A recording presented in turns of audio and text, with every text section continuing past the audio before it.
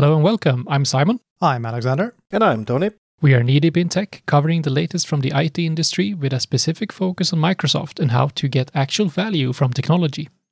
This is episode 141, recorded on Tuesday, January 26th, 2021. You will be able to find this and our previous episodes on kneedeepintech.com, iTunes, Spotify, and on most podcasting platforms. Today's headlines. We're going to start with the focus segment on Power BI Premium. We're going to talk a bit about Defender for Endpoints getting smarter. Melissa Coates made an amazing appearance at Guy in a Cube. High-level execs are leaving Microsoft. Google in Australia is not entirely getting along. And surprise, they're into news. Who would have thought? Who'd have thought? Well, this is the second episode of the new format. And I don't think we screwed up anything much last time. So I don't think we have anything to fix before we dive straight into the focus segment. What do you guys say? No, based on the comments we have received and the amazing number of downloads we have had for the first episode, I think we did something right for once. So thank you everyone who have been providing us with feedback and who listened to our last episode. I can only agree, definitely. I mean, the sheer number of downloads for that episode is staggering. We're going to come back somewhat later with more numbers because this is cool. This journey is taking off in a way that I have never thought. Yeah, there was a lot more feedback on the last episode as well, comparing to the other ones. And that may be due to Alexander learning how to use LinkedIn. We're going to have a special on that. LinkedIn with Alexander. Nope, that is not the name of this episode. But you have this week's focus segment. So what are you going to talk about? I do, and I have decided to have a bit of a conversation about Power BI Premium. Oh, no, really? Yes, really. So Power BI Premium has always been expensive. In fact, it is so expensive that the majority of the customers that I work with, they pretty much stop reading about here because it is so expensive that very few people have actually decided to go and look at what it is and figure out if it can benefit them at all. And yes, it is expensive. It is, from a European perspective, hideously expensive if you just look at the numbers. A P1, the cheapest, and do note the air quotes, the P1 or the Premium 1 costs $4,995 a month. And it gets worse. A P2 is twice that, and a P3 is twice the cost of a P2. So it is a staggering amount of money. Roughly the equivalent of some 500-ish Power BI Pro licenses. But I get ahead of myself. So let's start with what is Power BI? And, well, Power BI, we know what it is, but Power BI Premium, what can it really do? Well, it turns out that we have a lot of interesting things in Power BI Premium that it's kind of, you're looking out the window and you're looking out over this amazing green pasture, and you know that there are cool stuff out there, but unfortunately you're stuck in this boring gray room. And let's start with the most obvious one, a model size limit. So a data model in Power BI is capped at 1 gigabyte. And before someone decides to, well, basically spray their coffee right over the keyboard, this is 1 gigabyte compressed. Power BI is exceedingly good at compressing stuff. Do remember that it is the same format underneath as analysis services. So it compresses the heck out of everything. So a 1 gigabyte model size limit does not necessarily mean that it is just 1 gigabyte of data. Quite the opposite. It's more than that. I've seen enormous models still fit in 1 gig. So for us who do not work with Power BI, what is a data model? What does it consist of? Well, the data model is basically whatever you put into Power BI, because you have the data model, which is the structure of the data model, and then you have the data, and on top of that you build the visuals. So a data model in this case is going to be the tables and the data to make it somewhat simple. But it's a good question. Keep them coming. So the thing is, if you look at the Power BI Power BI Premium feature comparison, you're going to see that the Power BI Premium gives you 10 gigabyte size limit. Trouble is, that is a bit of a lie, because you only get 10 gigs if you spring for a P3. So a P1 gives you 3 gigs. Now, that is 3 times the size of a shared one, but it's still not 10 gigs. I've had a customer that realized that they were way over a shared one, so they needed a P1. Unfortunately, they were also way over P1, so they either had to go for P2 or do something else. We did something else, and when I was done with it, the entire data model was about 600 megabytes. But yeah, I digress. So that's one thing.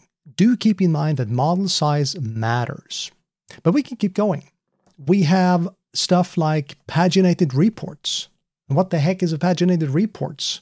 Well, it turns out that there are still people who enjoy your old school reports. It's also known as pixel perfect reports. And a report, as opposed to a Power BI report, is static. You cannot go into it and click and change stuff. It is like people in my age knows what I mean when I say TPS reports from the Office space. I was about to say an actual photograph. Yeah, hold that thought, Simon. Actual photographs. Wow. Instamatic. An Instamatic report. You're learning all the new words today. No, so the paginated reports, they definitely have a reason for being. And with Power BI Premium, you can put them into your BI environment just like basically anything else. But then we start to come to the really cool stuff, and that is the AI capabilities. We have, for instance, the AutoML, or the automatic machine learning, where you can create and train a machine learning algorithm basically on the fly. Personally, I think that is oversold, but some people like it. But what is more interesting is the cognitive services. Here we have, for instance, sentiment analysis. We have image tagging and language detection built into the Power BI service. And that is super cool and super useful. And I can keep going. We have advanced data flows. For instance, we have an advanced compute engine that offloads heavy data flows queries. So instead of hammering the crap out of your data source, most of that heavy lifting is going to be done inside of the enhanced compute engine. That it also gives you the ability to combine data sources in a way that you cannot do with a free or a pro style of data flows. We have something called application lifecycle management. People don't know what it is because most of them know it by the other name, deployment pipelines. One of the main issues that we've faced for so many years, well, about 5, because that's how old Power BI is, we've faced the issue that the file format is a binary one. And it is a holy mess to do stuff like diffing between 2 files. What has changed between 2 files? How do you put them into a deployment pipeline, such as DevOps and that kind of stuff? It really has all been about banging or forcing a square peg into a round hole. It can be done, but the results are not pretty. But we fairly recently, this was designed out of Microsoft Israel, we got the deployment pipelines, which is the basics of a 3-step deployment pipeline thing. Like you have a testing, you have you have the development, you have the testing, and then you have the prod, the production pipeline. You can push them through these pipelines and you can move them to and fro, and makes everything so much easier when it comes to really working with more than one person. And then we have the coup de grace, the most amazing thing. That is the XMLA endpoint connectivity. XMLA, it stands for XML over analysis, and that's an endpoint. It means that you can connect to Power BI Premium as if Power BI was an analysis services environment. And well, technically it is, but the XMLA endpoint has not been there before. Why would you want to do that? Well, if you want to put all your eggs in one basket, you want to have Power BI be your entire BI environment.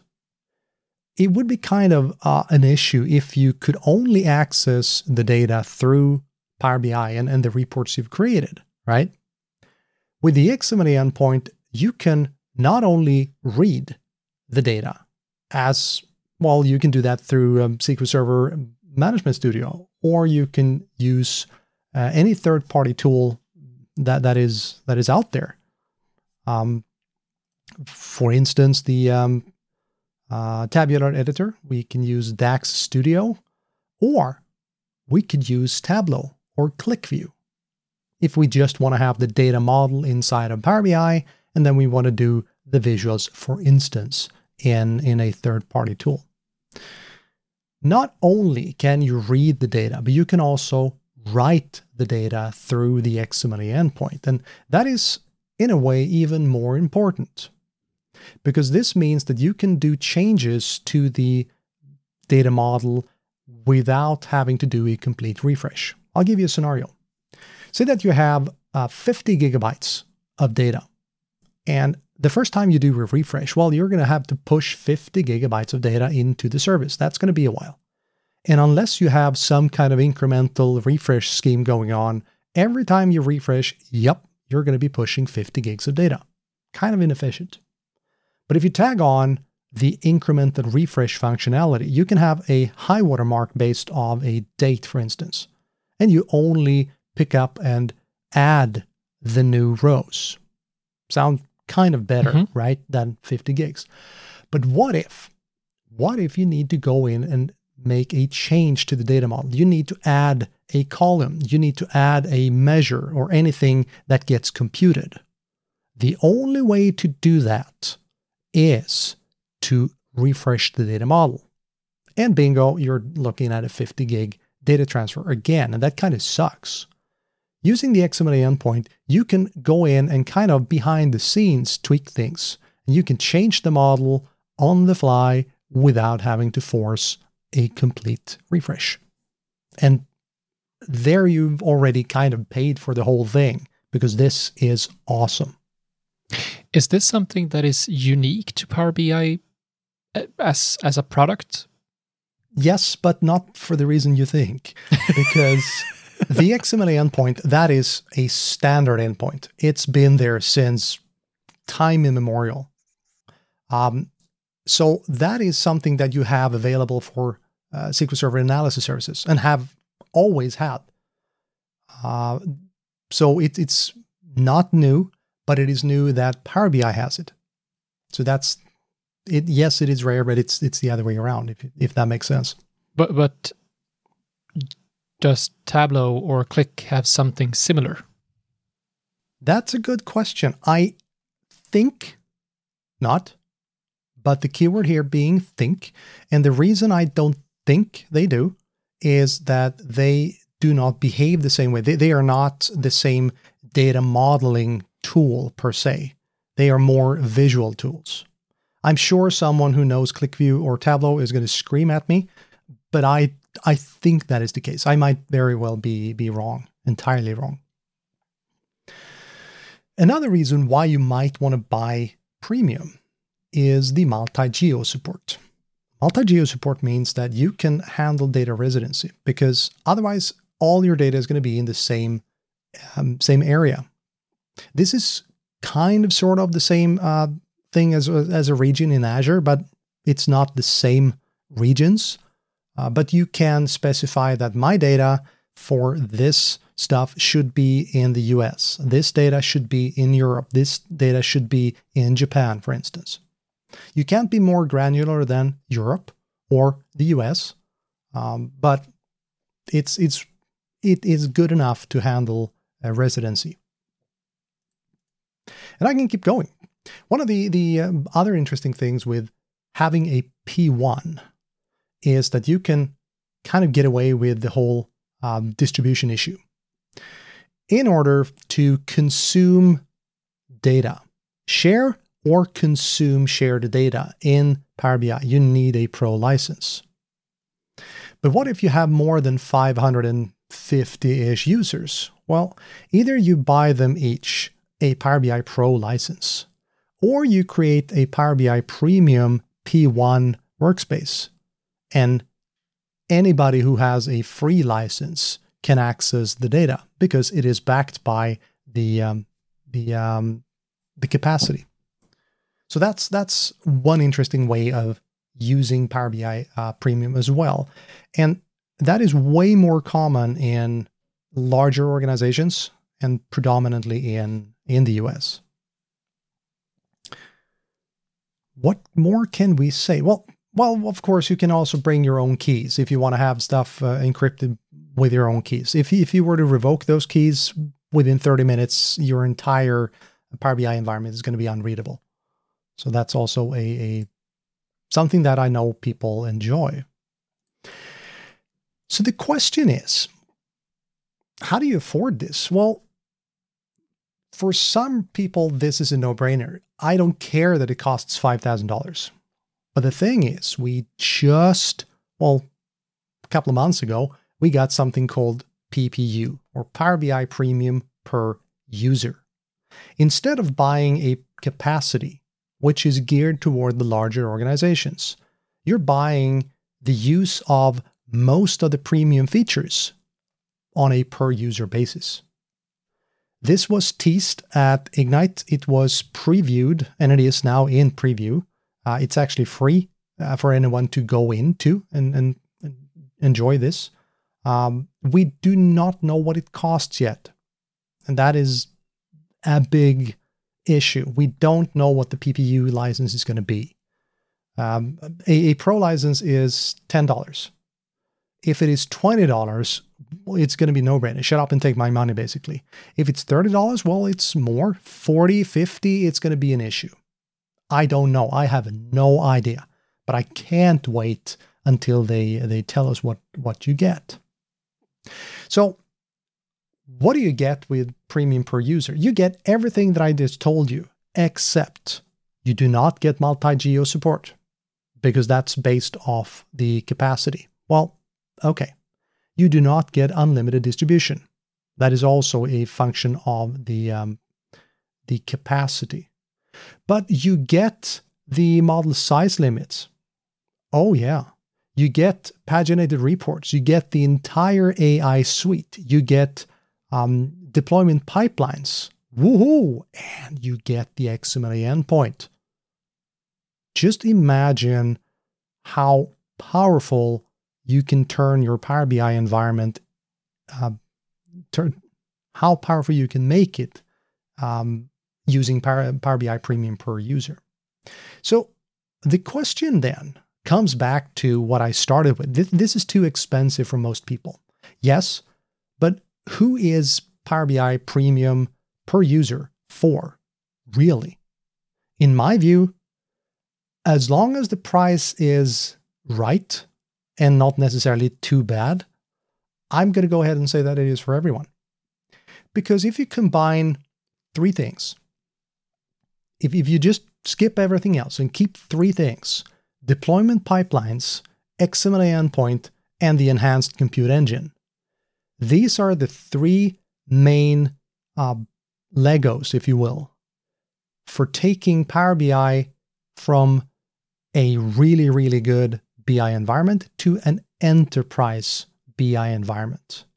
Because with the deployment pipelines, you can pretty much put in a complete DevOps pipeline. It is no longer tricky to have more than one person working on a project. With the XML endpoint, you can read and write to your heart's content. There's nothing you cannot do with the model when you have put it into production. You can tweak it and you can work with it despite being enormous. And that is a super, super useful tool to have in the toolbox. And you get the enhanced compute engine. You can create the most amazing data flows. And you can, with these technologies, create the real 3-level kind of BI environment where you separate the data from the data model from the visuals. And that's, in my view, how you take Power BI to the next or the enterprise level.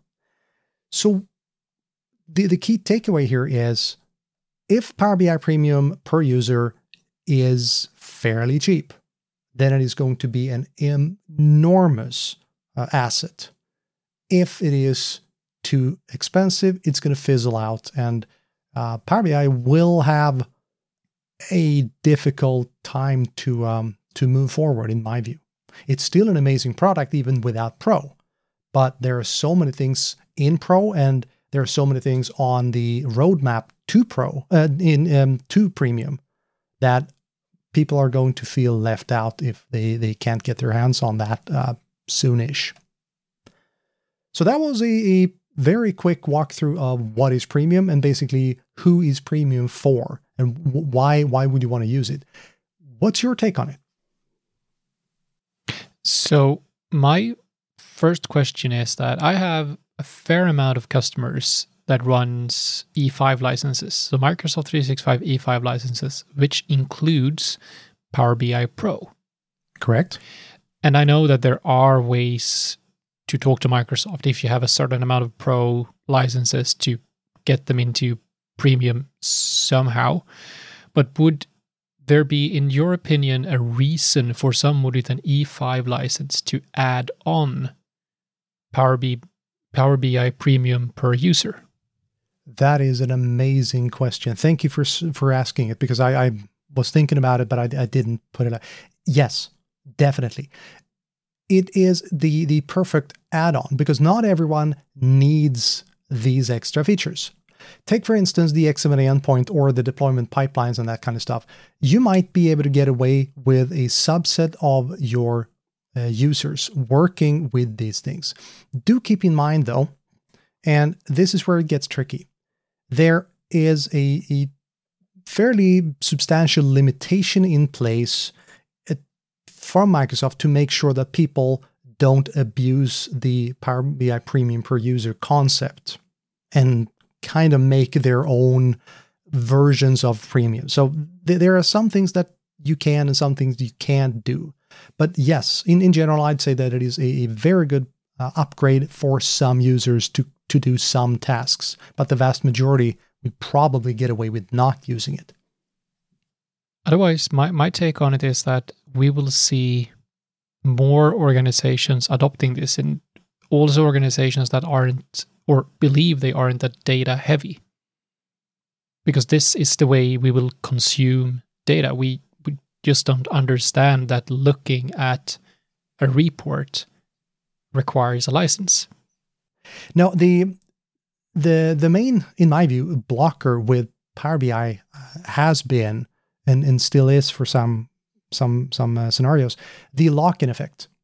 You can today build on Power BI Pro. You can create your entire BI environment in a Pro on Pro licenses. It's going to work amazingly well, but you are stuck. You cannot get access to that data. You cannot put it into a third-party system. You cannot do anything to your data unless you go through Power BI desktop or doing the Power BI reports.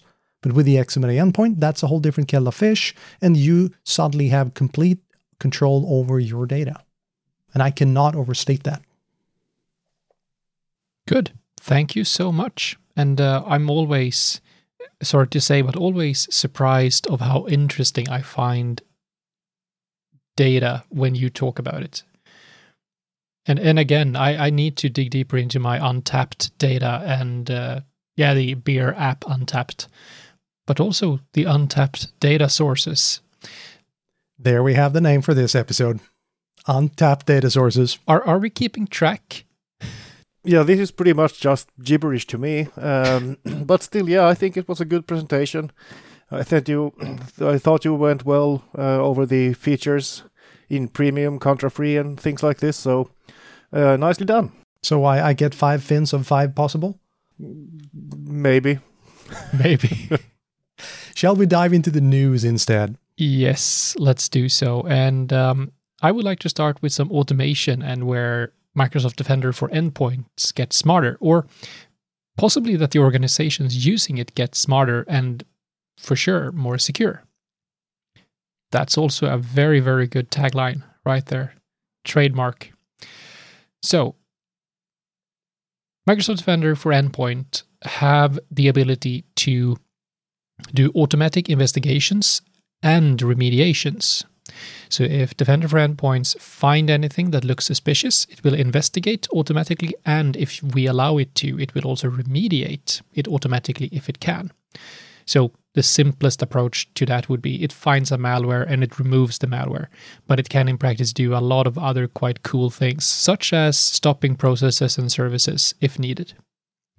Up until now, we have had the default option of semi, so require approval for any remediation. That has been the default. That sounds about right to me, actually, because the auto remediation could be dangerous as well. Yes, but the interesting part is that based on the data from the product group and from a number of customers, they tend to see that if someone leaves it at semi-require approval for any remediation, very few remediations actually happens because organizations forgets to approve it. And they feel uncertain because the approved remediation will still be the same kind of remediation that would be done automatically. And if you don't know what you're doing, it will have the same possible effect. So starting in February, if you have opted in for the previews of Defender for Endpoint, it will be changed to full remediation automatically. So all device groups that you're using will start to remediate automatically if you don't configure it to do anything other than that. And I think this is an essential part, to be honest, because there are organizations that buy Microsoft Defender for Endpoint and believe that, oh, we're now much more secure. But up until now, it's still you that decides. And if you don't have a SOC or something like that monitoring 24/7, you are way better off with running full and automatic remediations. Yep, so what you're saying is that the gains actually outperform the risks pretty much. Yeah, absolutely, because these are threats that you wouldn't have discovered without Defender for Endpoint in most cases. And if you don't know how to handle them, or if you don't have a SOC service that knows how to do that, then it's way better to just leave it there and handle the possible downsides of it. But I haven't heard about anyone who actually have seen it, like breaking something. But it has stopped a number of attacks. Yeah, well, I mean, looking back historically, we have had like antivirus software, for example, disabling Windows from booting. Yeah. It just thinks that, oh, this critical system file is actually something dangerous, and just removes it, and next reboot will be just blue screen. So, dude, that is the definition of secure. Yeah, well, you can look at it that way, sure. Yeah, and like Defender for Endpoint, in my opinion, is slightly smarter. But if I say that on air, I'm sure that something will break the day after this airs. So there you have it. Top tip. If something breaks in Defender for Endpoint, it is Simon's fault. Damn it, Simon. Yep, Simon.binder at... All right. So another... Well, we have to kind of go back to antivirus. That's old tech. Cubes. So there are two predominant data modeling types, if you will. There are the cubes, which is the old multi-dimensional way of storing data for BI stuff. Everybody who's ever done any BI work knows what a cube is.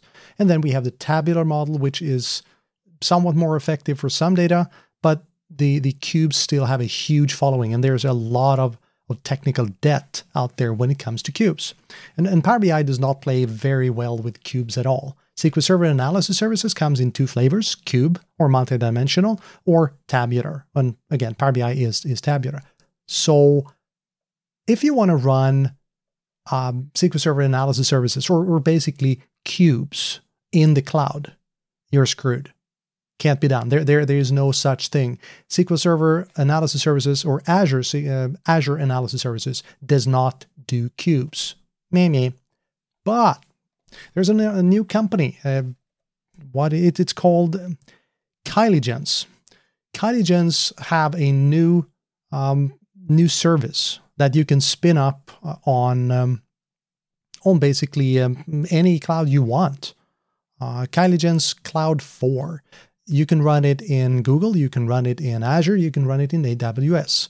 It gives you a cube as a service. That's kind of interesting to have if you're stuck with a lot of cubes and you can't easily migrate them to a tabular environment, which generally is not that easy.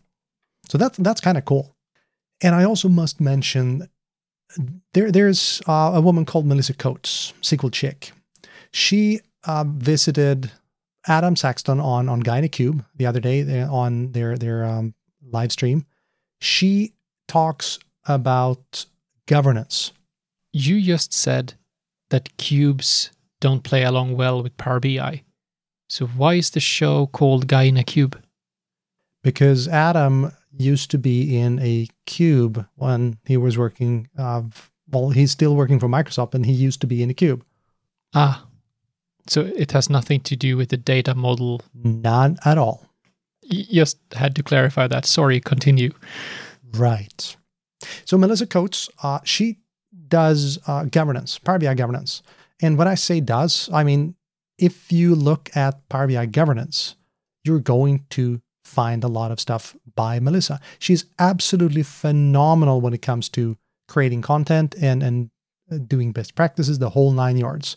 I cannot recommend what she writes highly enough, and definitely go look at the live stream, because if you're struggling with governance in Power BI, and trust me, most everyone does, that live stream is absolute pure gold. Cool. And 2 other persons are going down the stream to a new place. Nice. Sorry. I was honestly quite shocked when I heard that first Brad Anderson and then Julia White is leaving Microsoft. I think we all, I was about to say have grown up with these execs at Microsoft, but I for sure remember my first tech ed and remembered watching Brad and Julia doing the keynotes and so on. So, and to me, especially Brad, who's been in charge of the organization, which I'm an MVP of, he has been a huge inspiration for many and have really driven that business area to a very good place. And Julia, I think, have done the same for Azure and so on. So why do we talk about this? And they are leaving to, in Julia's case, it's SAP, and Brad is going to Qualtrics. And why does this matter? To me, it does matter due to the unknown future. So why are they leaving, and what will the new manager, the new VP or CVP of the Microsoft 365 security, the endpoint manager division and so on do? And both of these persons are replaced by persons that have been with Microsoft for even a longer time. So Brad, who has been with Microsoft for 18 years, is replaced by Harv Billa, who has been with Microsoft for 24 years. And I'm not certain what that will bring for the products I work with. And the same goes for Julia White, who's leaving the role as Microsoft Azure's marketing chief. Yeah, I was so hoping you would have said Steve Ballmer. That would have been interesting for sure. But which one? The endpoint stuff or marketing? Developers. That's exactly what you're saying today. So I will sure miss Brad, and I can tell you from distribution lists, social media, and so on that he will be missed at Microsoft. But and I will definitely miss the energy that Julia always brings on stage. So best of luck to both of you. But what's your view on when CVPs and such leave Microsoft? Do you care? Oh, for me personally, I think, especially Brad in this case, I mean, he's been in the team for so long. Like you said, it's 18 years. I thought it was closer to 20, actually. So that leaves a huge hole for someone else to fill. So, and if you, like it's, like you said, someone else who's an even more of a veteran, that might cause issues, actually. Mm-hmm. So I'm expecting innovation still from them, and I'm sure Microsoft wouldn't put the wrong person there. Other than in an accident, maybe they wouldn't expect this. But it's going to be exciting to see what happens next with those positions. Yeah, I see it as two aspects. One is the purely technical. Who's going to do the work? Who's going to do the job? And that is kind of the simpler one because they have a huge talent pool. And I'm as you said, I'm sure they're going to be putting in the right person. But the other one is the kind of signal that having two very, very prominent CVPs and VPs leave. Now, it can just be timing, and it most likely is. But I'm sure quite a few people have a bit of a cold sweat, thinking, okay, what's going on? Is there a shakeup going on? Is there something that we don't know, and so on and so forth? So it always spreads confusion and in some ways fear. But then again, change is inevitable. Change is something that is a fact of life, and Microsoft has had a long run with these people. So well, we don't know. I basically just did a monologue on I have no idea. Sure, and speaking of these prominent people, by the way, guys, I don't know if you already saw, but the Microsoft Ignite Spring update is actually coming in a month's time, about in the beginning of March, so March the 2nd to the 4th. It's gonna be digital again, of course it is, just like last year. However, this time around I have a little bit of a gut feeling that there might be something more interesting being presented here this time around, because the last one was pretty bad in my opinion. It was more like a 4-day stream of Microsoft commercials pretty much. So I'm hoping that the spring update will bring some actual product news that might be interesting to look at. So we'll have to keep an eye out on that. So March the 2nd to the 4th. And if you can't use any web search engines, we'll just leave the link below in the description. And speaking about search engines, you also had a news item on Google. Yeah, so this was a news bit I heard about during the weekend that went here. So Google threatens to leave Australia. Seemed a bit like a provoking discussion or news item. Good eye, mate. Yeah, goodbye, mate. So the whole thing, the issue is regarding the Australian government that is actually trying to impose a news outlet link tax for Google entries. So if Google is linking to a newspaper, they have to pay a tax for that link. And while Google stated pretty much that they weren't actually against the principle of having to pay something to the media houses in Australia, however, this would affect pretty much their global business, because then Australia would be the only place, and then other places would like to join in on that cash flow. So it's more of a principal decision from Google to just, we'll drop Australia. We don't need Australia. If that tax gets approved.